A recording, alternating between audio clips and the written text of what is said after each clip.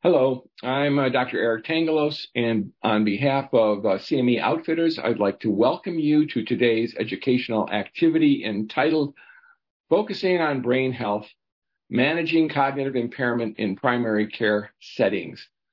Today's program is supported by an educational grant from Genentech, a member of the Roche Group. In support of improving patient care, CME Outfitters, LLC is jointly accredited by the Accreditation Council for Continuing Medical Education, the Accreditation Council for Pharmacy Education, and the American Nurses Credentialing Center to provide continuing education for the healthcare team. And we hope all members of this particular team are accounted for today as we begin, because that's how our faculty is put together. Follow us on Twitter at CME Outfitters for other upcoming events as well.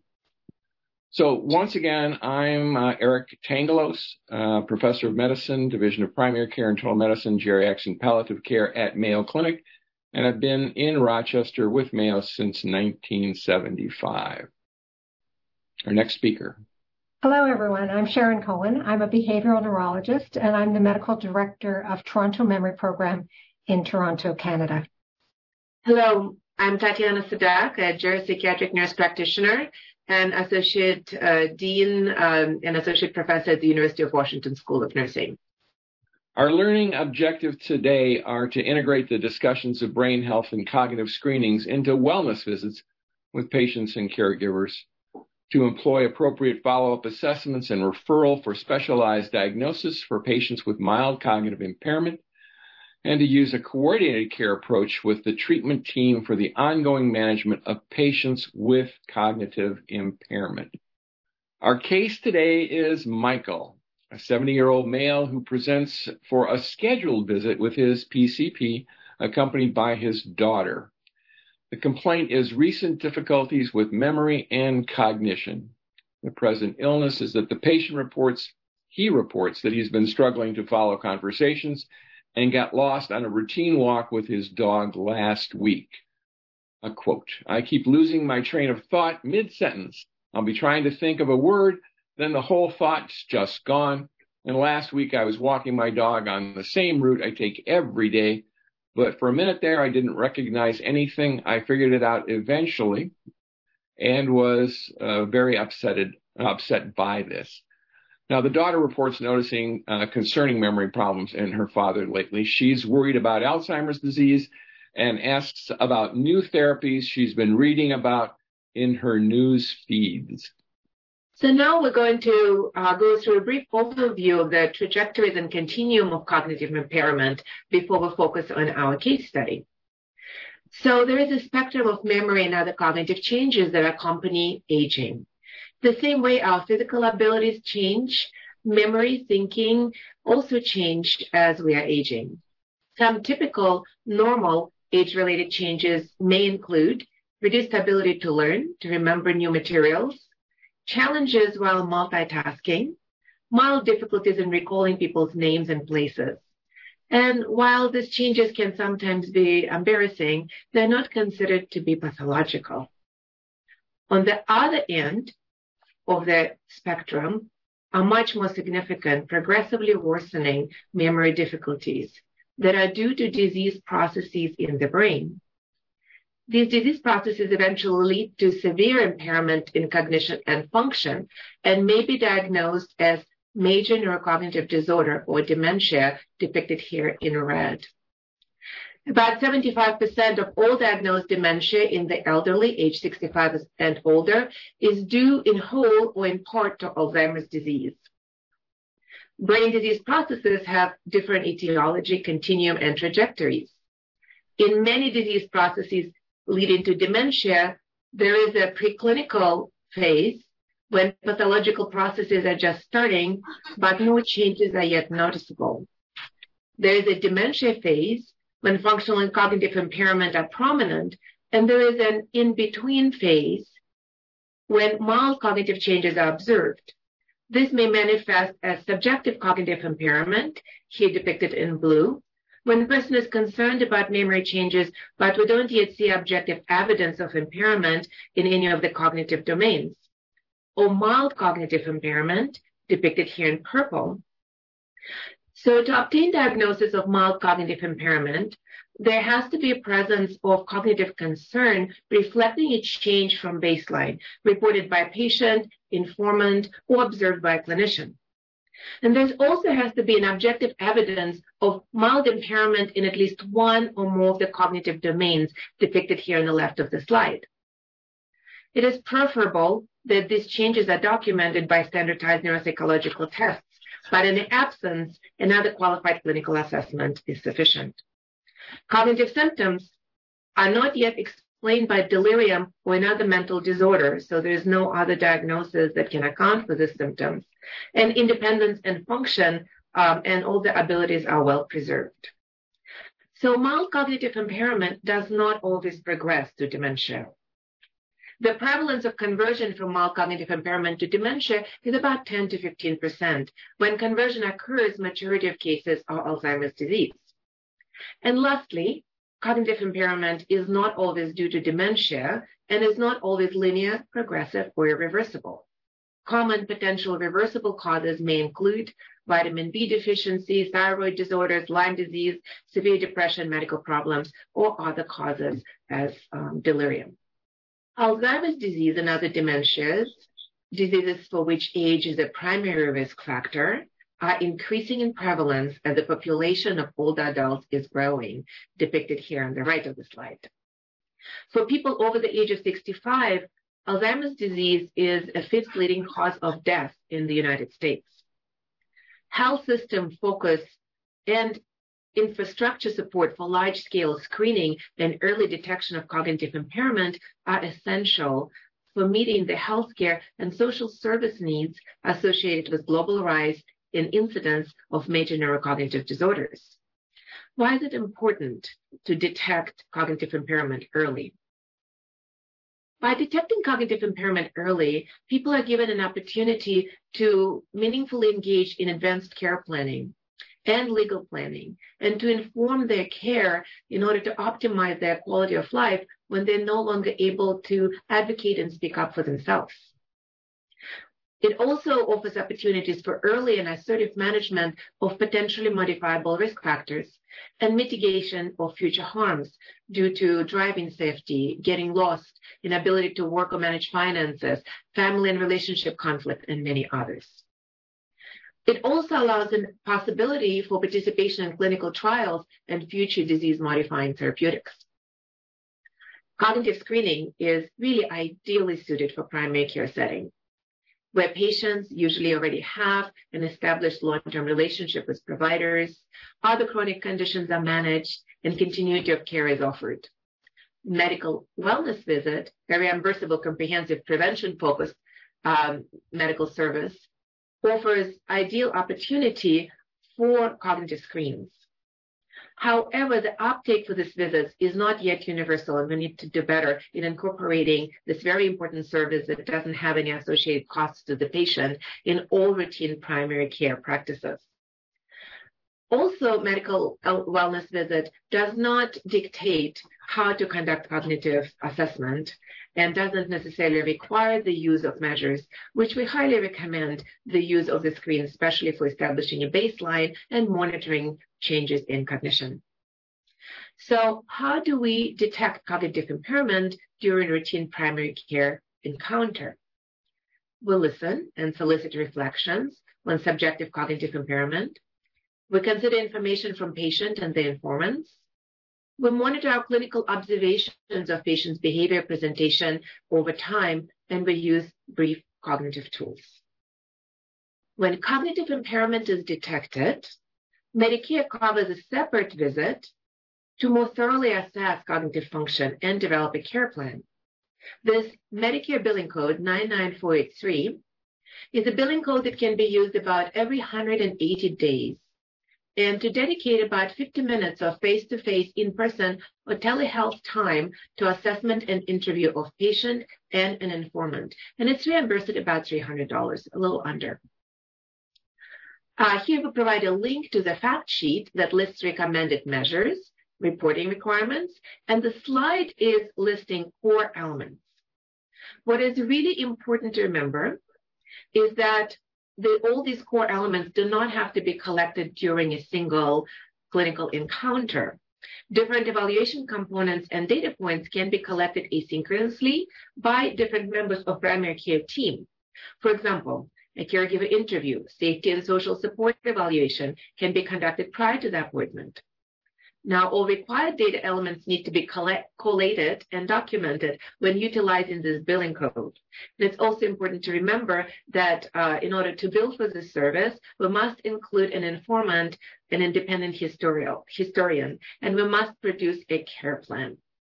All right, so there are a variety of clinical tools for cognitive evaluation. And the first caveat here is that there is a big difference between screening and then diagnosing the disease. And some of the questions already relate to how do you make a diagnosis. The more sophisticated the testing, the more likely you are to be able to say that the patient has deviated from what their age and education norms are supposed to be. Also remember here that screening tests are meant for populations at risk. A true screening test has no particular value if it's used on a population that doesn't have risk for the disease. So you have to pick from the different clinical tools based on where your patients are in this continuum and how far you want to pursue the diagnosis. So we've given plenty of different clinical tools here for you to use depending on where the patient is. I will put out that the clinical assessment, such as the mini-cog or the MoCA or the ADA, are very important tests looking at cognitive domains, the mini-cog being much more simple than the MoCA, and the MoCA actually being able to distinguish at a bit higher level where this patient's function is, mostly based on the TRAILS test that's in there. Also for us geriatricians, when we're looking at dementia staging, the FAST and the CDR and the DSR and the GDS are important tests. And if there's psychiatrists in the audience, the NPIQ and the BEHAVE-AD and the PHQ-2 or the PHQ-9 are important as well. The last caveat I want to mention here is that some of you are still in the habit of doing your own testing. You know what? It's really not good enough. That's an N of 1 just with you. All of these tests that are shown here are validated tests. There are certain ways to do the MoCA. There are certain ways to score a clock draw, and there are specific answers that go with the PHQ-2, the PHQ-9, and in the FAST rating scale, as a matter of fact. So all of these tools are very useful, but they all have to be put into the perspective of where does this patient stand. As we pursue this particular case, it's also important to recognize that the patient has a complaint. Not only he has a complaint, his daughter has a complaint. And irrespective of how he might score on a very brief little test, it really doesn't matter. It's concomitant to us to pursue this patient because of a complaint. He is no longer in a population at risk. He is making a statement that he might be at risk. So let's open it up for some discussion right now. I want to talk a bit about the coding that's available. And let's see if Titania and Sharon have something more to add here. Well, one of our discussion prompts was how do we see the addition of the billing codes and reimbursable services influence the quality of diagnosis and detection of cognitive impairment in primary care. And this billing code that I briefly outlined really allows for systematic collection of data that is important for interpreting and placing where the person is in this continuum of cognitive impairment and establishing very important baseline against which we're going to be monitoring patients' progress. So we've been doing these discussions and talking about this code in other sessions that I've had. And with each year that passes, more and more of the providers are using this particular code. It was put in place by the Alzheimer's Association and American Geriatric Society when they advocated to CMS that physicians and practitioners are spending way more time with these patients and should be reimbursed for those activities. And what's really also nice about this code is it almost demands multiple team members to help out and get the information that's necessary. Sharon? Yes, so I practice in Canada, but we also have a neurocognitive assessment billing code. And I think exactly as Tatjana and Eric are saying, bringing attention to the fact that this is not just a routine visit. It's not a 5-minute chit chat. This is a focused assessment, and it takes some time. You can't just, sum up the complexity of someone's cognition and cognitive complaint and cognitive function by looking at them. You really actually have to do some testing. Doesn't necessarily have to be, hours of neuropsychological testing, but you need to do at least a brief screening test. So being compensated for the time spent is very important, I think, to bring physicians and primary care online as to doing these things. So all of those items that we've listed are easy to find with a Google search, and a lot of them are available within your healthcare system. Epic has many of those tools built in as well. And we're not going to be able to get to all of the questions, that's for sure. There's a number of them that have already come in. But a trails test, one person asked, is when you either time or don't time a test that takes you from 1 to A to 2 to B to 3 to C, and you have to draw it. And that encompasses an awful lot of cognitive capability to get that kind of test done. So if you look at the MOCA completely, it's got way more items than the 2 items that you have on a little bitty simple test. And again, if you're already thinking about a test, then we've actually accomplished quite a bit of what we want to do. We want you to use validated tests, reproducible tests, and CMS is also asking you to use validated reproducible tests because they won't reimburse at this much higher level unless there's the evidence that you've done the right thing. And maybe, Eric, I could add, with our focus on mild cognitive impairment, the MMSE and the MOCA take about the same amount of time to do. They're both brief screening tests scored out of 30. However, the sensitivity of the MMSE for mild cognitive impairment is about 17%. It cannot distinguish normal from mild cognitive impairment from mild dementia. And the MOCA, in contrast, is about 90% for picking up mild cognitive impairment. So again, you need to pick the tool that matches your impression of where that patient is in the continuum of cognitive complaints. Sharon, can you comment about the slums? There's a question came from the audience.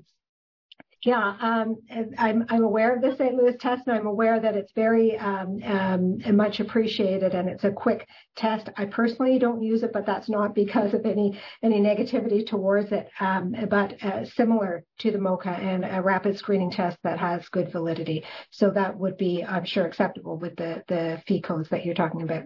Yeah, and some of these tests, it can be done not by the patient. They can be done by the reporter, the observer.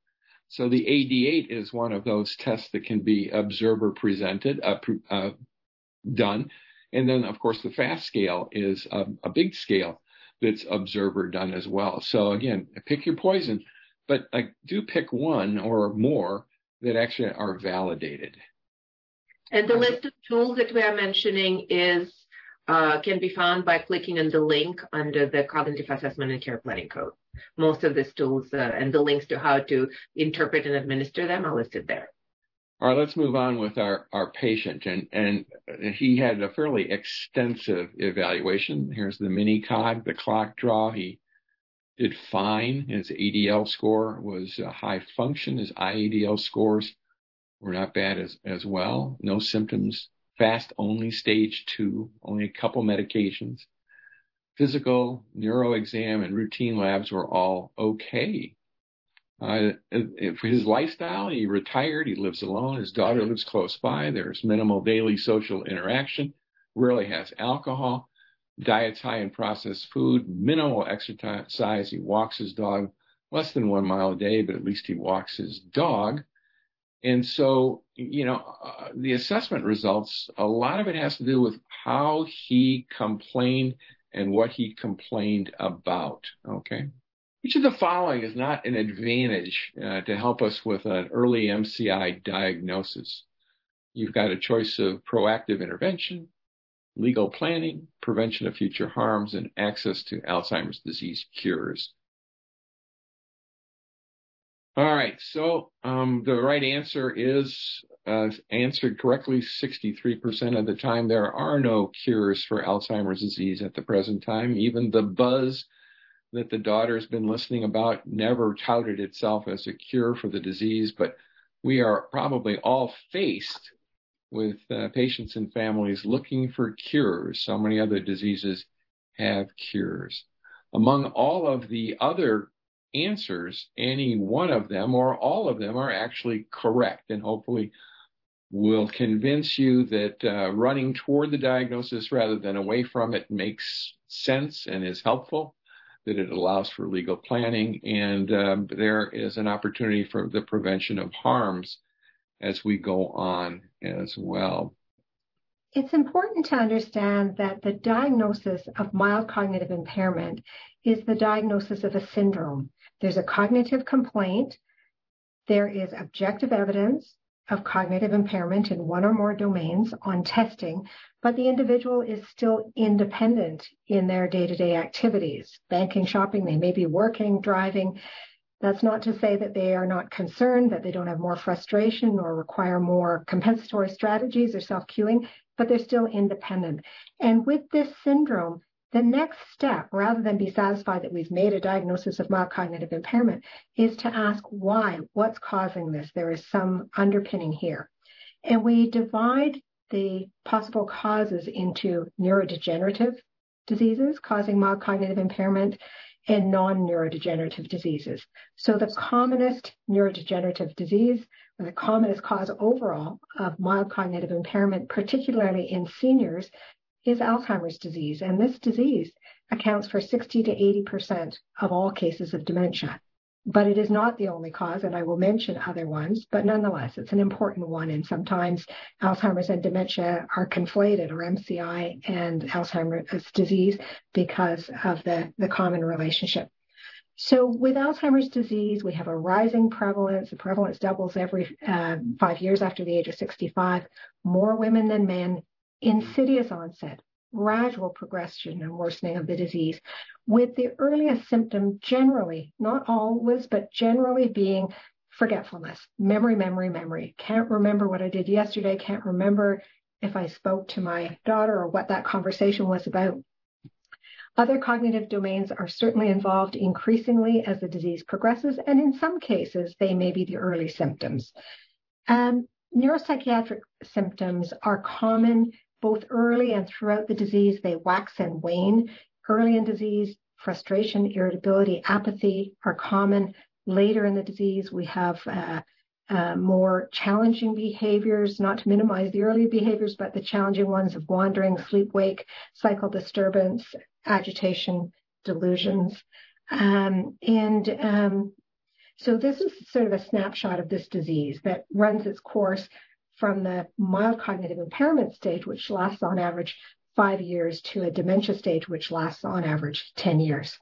If we look at a much rarer neurodegenerative disease, frontotemporal dementia, or the frontotemporal dementias, here we're talking about a group of diseases more common in midlife, typically diagnosed in the 40s or 50s, and men more than women, insidious onset, gradual progression, but more rapidly progressive generally than Alzheimer's disease, and two main clinical syndromes. A language-dominant one, usually semantic dementia, not just word finding, but losing the meaning of words like cup, what's a cup? And the behavioral variant, which is the one that people think of most, where there's a loss of social conduct, where people kind of lose the boundaries of what is polite or rude, and an upright citizen is now stealing things, and very striking personality change for that individual. Memory can be variable in the FTDs, and the FTDs are an umbrella of diseases, so there can be additional neurologic and other findings depending on the specific disease. So some of you may have heard of cortical basal syndrome, progressive supranuclear palsy, motor neuron disease associated with FTD. So these are a few of the diseases that have other accompanying, either gaze palsies, rigidity, progressive weakness, muscle weakness, depending on which variety. Lewy body disease, here we've got alpha-synuclein as the toxic protein that occurs in Parkinson's disease dementia and also in cortical Lewy body disease. It's generally a neurodegenerative disease of seniors, males equal to female, insidious onset, gradual progression, but more at the rate of the FTDs, not quite as slow and insidious as Alzheimer's disease. And here from the cognitive profile, visual, spatial, and executive function are prominently impaired. Memory, again, is variable, unlike Alzheimer's disease, where memory is the most common. And typically, to make a diagnosis of Lewy body disease, you need some of the common associated features. Dramatic fluctuations, not just a little bit of day-to-day fluctuation, but dramatic fluctuations, visual hallucinations, dream enactment, that's what we mean by REM behavior disorder, acting out one's dreams, spontaneous features of Parkinsonism, motor features without being on drugs that elicit that, and striking sensitivity to side effects of neuroleptics. And then a very rare disease, Creutzfeldt-Jakob disease. This is a prion disease. A wide range of ages can be affected. It's generally subacute, and it's in the differential for rapidly progressive dementias and often is accompanied by seizures and a prominent aphasia and Parkinsonism, myoclonus. Now, vascular dementia, the last one on this table, is of particular interest because why is this a neurodegenerative disease that can cause mild cognitive impairment or dementia? Well, the second bullet here, you see insidious onset and slow progression. That is one of the options, especially when you have white matter ischemia, what some people refer to as Binswanger's disease, rather than a sudden stroke onset or several strokes where you get this stepwise progression. So with vascular dementia, it certainly can have the appearance of an insidious and slowly progressive dementia, but there may be focal findings, both motor, sensory, cerebellar. There may be gait disturbance. Now, if we turn to the other half of the differential diagnosis, you've got someone with MCI or maybe with mild dementia. What are some of the non-neurodegenerative causes? And Tatiana mentioned some of these. It's certainly not all neurodegenerative disease. It could be depression or anxiety giving the so-called pseudo-dementia, not to say that you can't have depression and anxiety part and parcel of a neurodegenerative dementia, but psychiatric disorders themselves can cause their own cognitive impairment. Side effects of medication. We see this commonly with anticholinergic drugs that are used to treat benign prostatic hypertrophy or for other reasons. Thyroid disease, renal or liver dysfunction, if it's unchecked, can cause cognitive impairment. And sleep disorders here, quality and quantity of sleep, if it's not optimal, can affect cognition, and probably sleep apnea, obstructive sleep apnea, is the most well-known in terms of its impact on the brain, with repeated episodes of hypoxia and damage to the medial temporal lobes and the memory structures. CNS infections used to be neurosyphilis as a big one. These days, COVID probably affecting the CNS, and especially with long COVID, people feel in a fog some of the time. And of course, there are other infections of the central nervous system. B12 deficiency, primary or secondary, brain tumors, alcohol, and other substance abuse. These can also cause dementia or MCI.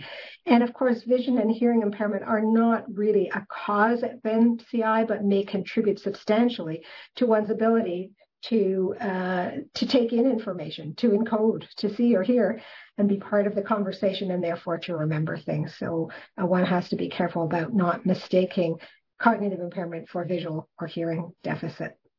So what we've learned over time is that for Alzheimer's disease, this is a very long disease. It's at least 20 years. Most of us would say it's about 30 years from the pre-symptomatic stage, where there is accumulation of toxic proteins in the brain, to the dementia stage. And in between, you see early MCI and late MCI as that intermediate stage.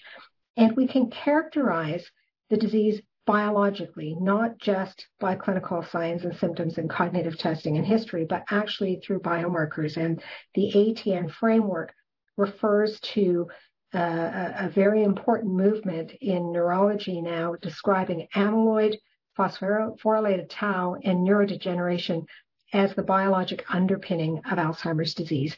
And what you see on the graph with these different colors are the timing, the temporal course of these different biomarkers, with the first two rapidly rising and abnormal curves representing amyloid, either measured in the spinal fluid or by PET amyloid imaging. And later on, you see the shrinkage of the hippocampus, you see cognitive decline, you see functional decline, and hyperphosphorylated tau, which can be seen on a PET tau image or measured in the CSF, becomes abnormal closer to the onset of symptoms and progresses throughout the disease. And here, finally, what I want to show you is that if one was suspecting that Alzheimer's disease was the cause of an individual's mild cognitive impairment, a PET scan, glucose PET, FDG PET, would show a characteristic pattern. It wouldn't be absolutely diagnostic, but it would be highly suggestive. And what you see with the FDG PET is on your right, the normal glucose uptake in the brain. And on the left, someone with mild cognitive impairment, where you have much less glucose metabolism in the posterior temporal and parietal lobes. If you look at the MRI, again, it can be very suggestive of Alzheimer's disease as the underlying pathology. And what you see here, so the MRI is not just to rule out strokes and tumors and other structural abnormalities, it's also to help rule in Alzheimer's disease. And if you get one of these slices here, you see the temporal lobes and you see the hippocampi. And in the normal brain, you have diffuse atrophy, that's section D, but in image C, you see very marked hippocampal atrophy. The hippocampi are really shrunken down disproportionately. And finally, with a PET amyloid image, here we're directly imaging amyloid. And amyloid is, on a PET scan, shown in red primarily and a little bit in yellow, and you see normal in image F, no amyloid uptake, and in E, in someone even at the MCI stage, this mild cognitive impairment stage, they have a head full of amyloid distributed throughout the cerebral cortex. All right, we're going to spend some time on these answers, but which of the following tools are helpful in determining the underlying cause of MCI? All right, that's it. It's all of the above. All of these tests in various situations can make a big difference in how we look at patients. There were a number of questions that came in asking about progression of disease. How do you know? Are there normative studies over age 75?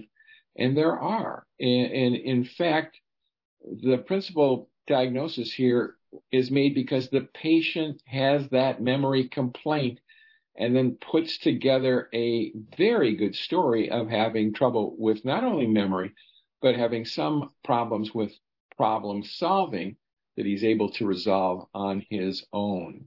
So neuropsychological tests are very helpful to set the stage, say where that patient is, and give us a good idea of what they can still do and what they might not be able to do. As we pursue a better understanding of biomarkers, our CSF and PET helps, and structural brain imaging also helps us determine where that patient is, as was pointed out in Sharon's slide. So all of these are opportunities for us to move forward. There were a lot of questions that have come in about the differentials of other types of MCI, and that's really beyond the scope of today's discussion. We're talking, for the most part, about the MCI of Alzheimer's disease, and we're talking about the therapies of MCI for Alzheimer's disease as well. So that's where we are. It comes up all the time. Where does MCI end and dementia begin? That gets also at many of the questions that have come before me as moderator. You want to try to pick that one up? Sure, I'm happy to pick that one up. That's something we deal with all the time here. So you have to really think about the syndrome definition. There's a cognitive complaint. If the patient's not insightful and the family or the employer have the complaint, that's legitimate. There's objective evidence of cognitive impairment on whatever test you choose to use. but the individual is still independent in their usual activities. So if their usual activity is, traveling to Florida or driving to the gas station or doing their own banking, whatever it is, hosting parties, they are still able to do that. That doesn't mean they're not having some struggle, some anxiety, feeling less able. They're still independent as soon as they can no longer do something independently. So daughter has to take over helping with the finances, or I've given up driving, or I've decided to retire because work's too challenging. Then we have moved into the dementia phase. So it is a bit of a wavy line, because we know that depending on one's lifestyle, if you're a senior and you have a fairly sedentary lifestyle versus a senior who's still working, you're not challenging yourself in quite the same way and may not realize when things are changing to the point where you have to give something up. Be that what it may, the definition is if you are no longer able to do something independently, you are in the dementia stage, as long as the reason for that is cognitive decline as opposed to vision loss or a physical ailment. Sure. And one of these, again, a bunch of these questions talk about what's normal, what's normative. And you have to compare yourself to someone that's your age with your education, because we do know that the scores fall off as we get older. The verbal tests that we do, the things that you and I rehearse every day, you're practicing your verbal skills right now, drop off less significantly than the procedural stuff, the problem-solving stuff. So I like to say, if you're struggling in the parking lot finding your car, look around for somebody that's your age. Are they suffering from the same difficulties, not someone's at 30 years younger? And in addition, nowadays with cars as the example, the problem solving occurs on your key fob. You just call your car by pressing the emergency button.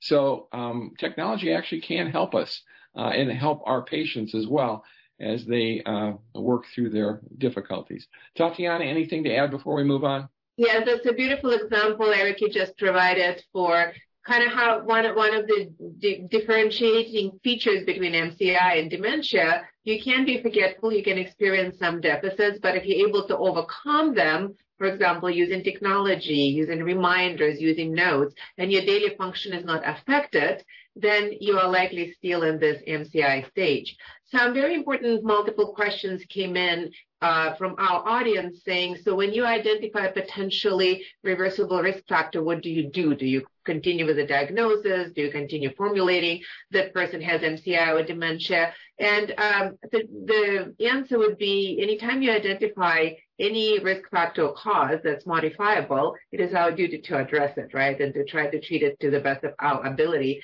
It doesn't necessarily, it may not change your diagnosis, and your diagnosis is a really fluid concept. You're going to be seeing person over time, you're going to be trying different interventions, and you're going to be monitoring. And this is why the use of simple measures is so important, because sometimes the changes may not be perceptible between visits when you see somebody for just, 10, 15, 20 minutes, every few months.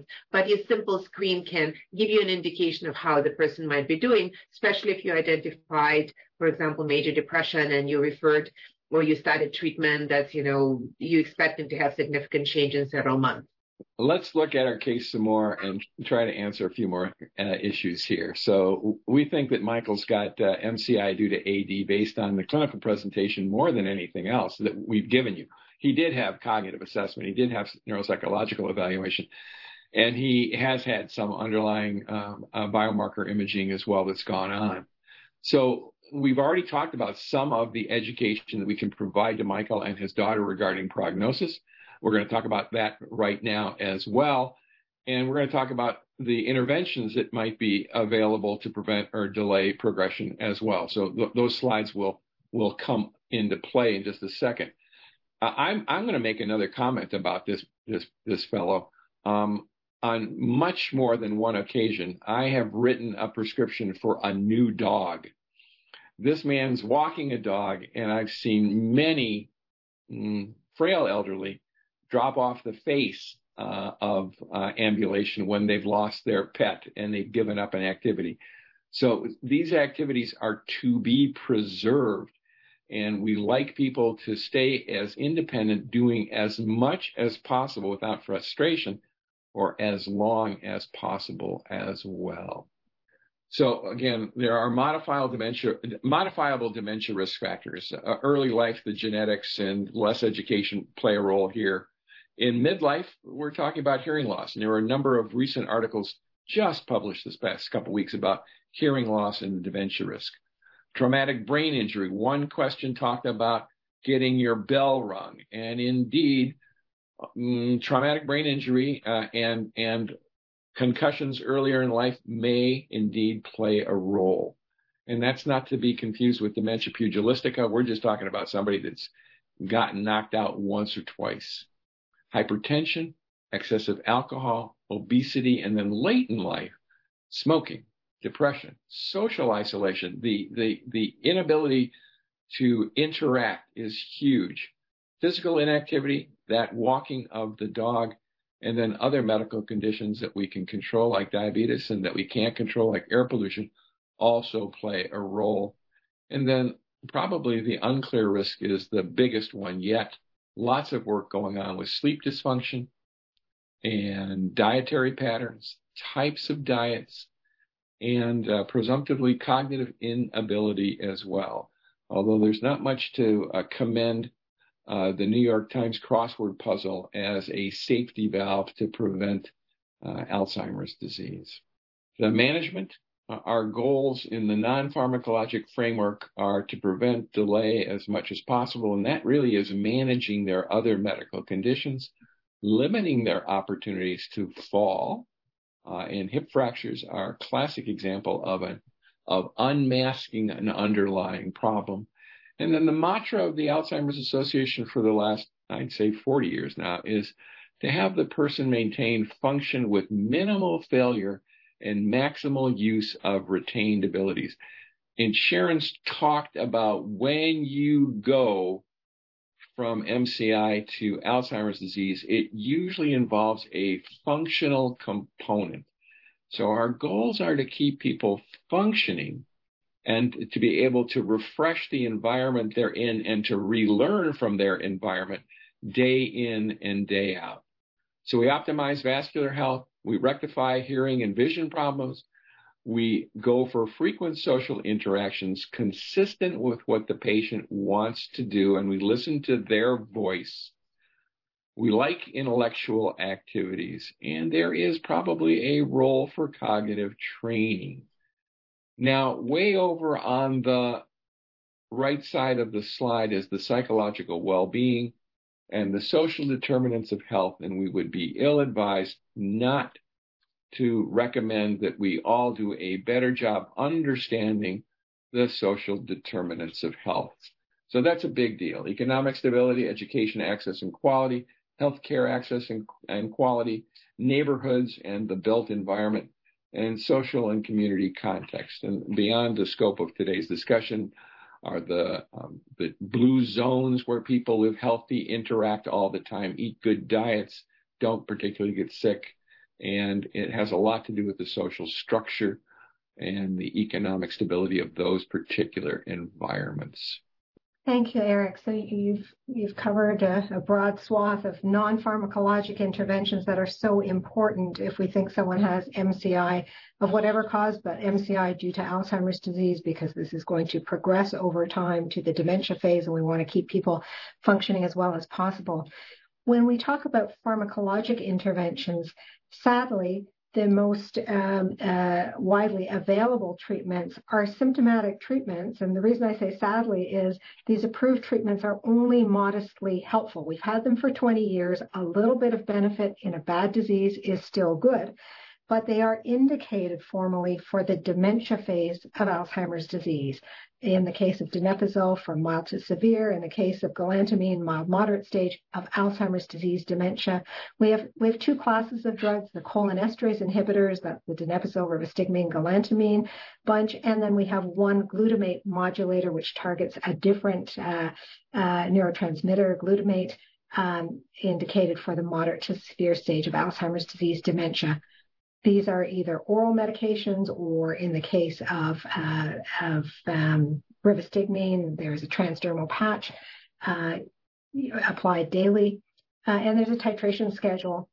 However, very, very, very importantly, none of these are approved for the MCI stage of Alzheimer's disease. So people actually have to get worse before they meet the formal indication for these drugs if they have underlying Alzheimer's disease.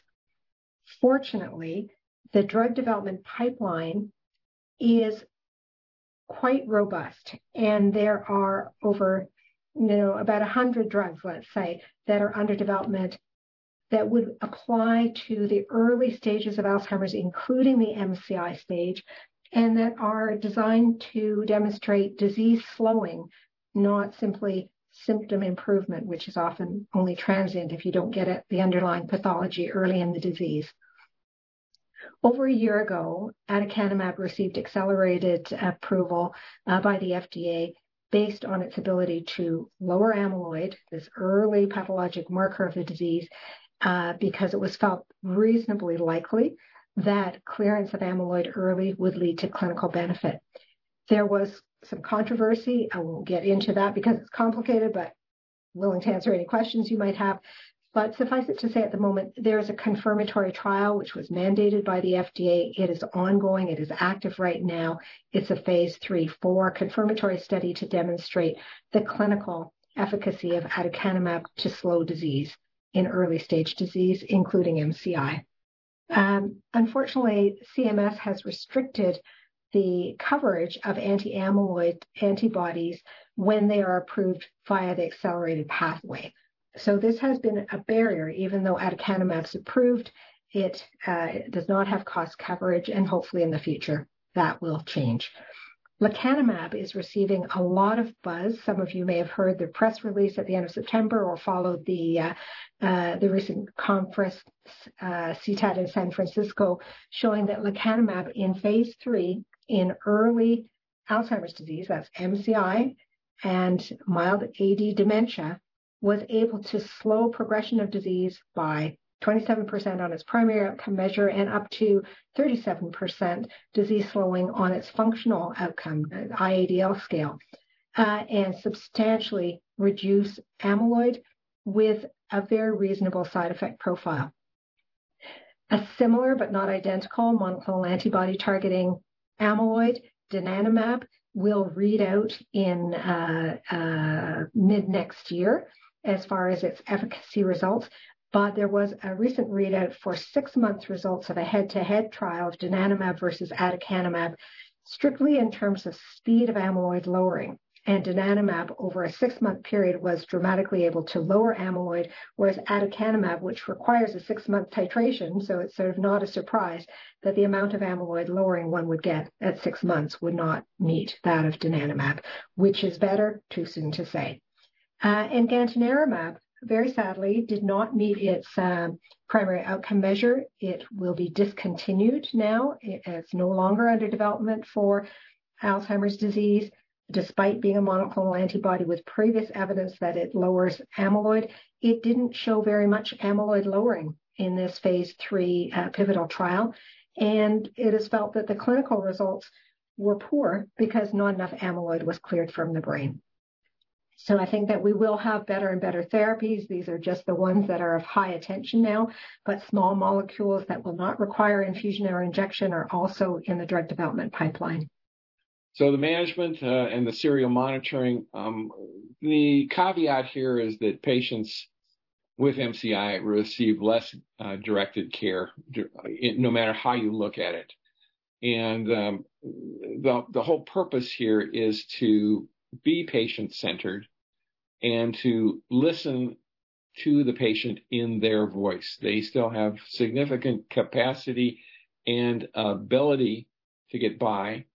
And again, one of the advantages of neuropsychological testing is not to see how much a person has lost, but to assess how much a person has retained, and so that their capacities can be maximized and the decisions that they can make should be made and should be listened to. And I think our worry, even with this case, is to account to the patient more than we do to the daughter.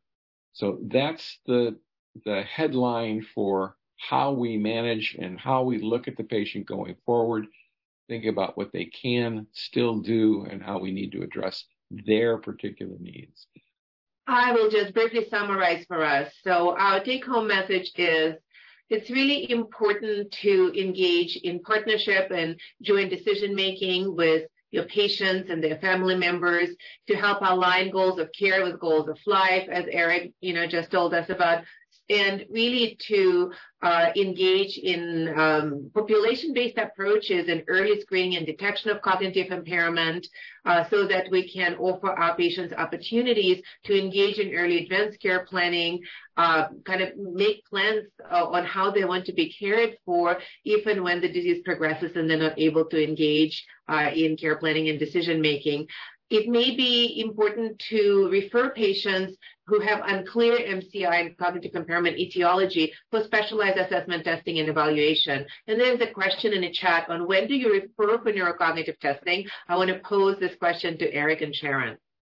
So it would be terrific if someone in primary care had the time and skill set to do some screening testing. And taking a focused MCI or dementia history and, doing a physical exam, ruling out the things that one can rule out through routine blood work and a structural brain scan. However, we know that even in expert hands, that is not always going to lead to a clear diagnosis. So, as Eric's been pointing out so cogently, people are in front of us saying, what's wrong with me, doc? There's something that's not right. And it behooves us to take this to the next step. So anybody who feels more testing should be done for their patient, or the patient's asking for further confirmation with a biological marker, that might be then the trigger to refer to a specialist, where we certainly could obtain either spinal fluid or other markers to be more clear about the underlying diagnosis. In primary care, if one suspected Alzheimer's disease and if this was at the dementia stage, certainly prescribing a cholinesterase inhibitor makes a lot of sense. But if we're talking about biologics to come, here we're going to need underlying biomarker confirmation that we actually have amyloid in the brain, and that would be a trigger to refer someone for a more in-depth workup so that they could access what we expect will be newly approved therapeutics in the near future. All right, we've been answering your questions all along. Those of you who realize that, I'm happy for you. There are questions about what books to get, how to go about understanding this better. We've got resources in the presentation outline, especially from the Alzheimer's Association, to help get you the additional information that you need. With regards to the biomarkers, they're more often in the hands, especially the CSF biomarkers. I leave that to the neurologist. I'm not at that point yet. And with regard to blood-based biomarkers, yes, you can get them, but they're not approved yet for reimbursement. And so the ones that are out there are still not investigational. They're used by all of the drug studies, but you can't get to them in terms of part of your clinical package right now. The amyloid scans, for the most part, difficult to get to unless you're in a study protocol. Titania, any one of these that you want to pick up and answer while we got a few minutes left? I think I just want to emphasize that we need to exercise this whole person approach, and that primary care is really well positioned to detect and to manage straightforward cases of mild cognitive impairment and dementia. So I just want to encourage our audience not to shy away from making the diagnosis and care plans and take best advantage of reimbursable codes that are available right now from Medicare. Sharon, last word. Oh, thank you for that. Yeah. It's been a pleasure to have this discussion. I think we're all aligned that the patient voice has to be heard, and people are asking for your honest opinion, doctor, what's wrong with me? And so we don't want to say, oh, don't worry, what do you expect for being 70 or 75? We want to say, let's have a look. Let's take this to the next step. And if I can't figure it out to your satisfaction, then I'll refer you on. But let's go one step at a time. Here, let's try this one. Once you get a dementia stage, how do you weigh the side effects versus benefits? And I guess that addresses the cholinesterase inhibitors more than anything else. These drugs are best early in the course of the disease, running toward the diagnosis rather than away from it. They've got their best efficacy, even though it's limited with the cognitive domains, much less so with the functional domains, and almost non-existent in the behavioral category. So early and at high dose. And primary care provider absolutely should be starting medications for dementia. It is fully within their scope of practice, as well as managing other, comorbid chronic conditions. So please don't shy away as a primary care clinician from treating dementia by using evidence-based practices. Maybe I'll just take the just curious one about amyloid in the brain. Is this something that exists in normal brain but in smaller amounts? So, it used to be touted that about 30% of seniors had amyloid in the brain as just part of normal aging. We don't think this anymore. Amyloid accumulation is an abnormal state. And if you have amyloid, you have a pathological marker of Alzheimer's disease. It's a matter of time, and it can be a long time before you develop cognitive symptoms, MCI, and dementia due to Alzheimer's, but it is no longer thought to be normal. The small amounts of amyloid that are produced in the brain are generally cleared from the brain by natural mechanisms that the brain has to deal with toxic proteins. So to get an accumulated level that causes a PET scan to read as positive is no longer considered normal. I hope that helps. If I could comment on the last question, what assessments are best to use for low literacy or English second language patients? The simpler the tool is, the better. So the more complicated tools that require very complex verbal, probing and setup would be more challenging for people with low literacy. So again, very simplified tools would be most effective with these populations. All right. I want to thank the presenters. I want to thank CME Outfitters, and I want to thank all of you for being part of this program. We'll have you visit the Neuropsychiatric Hub, and then we're going to ask you to receive credit as well. You've got to complete the evaluations in order to get the credit. That's all.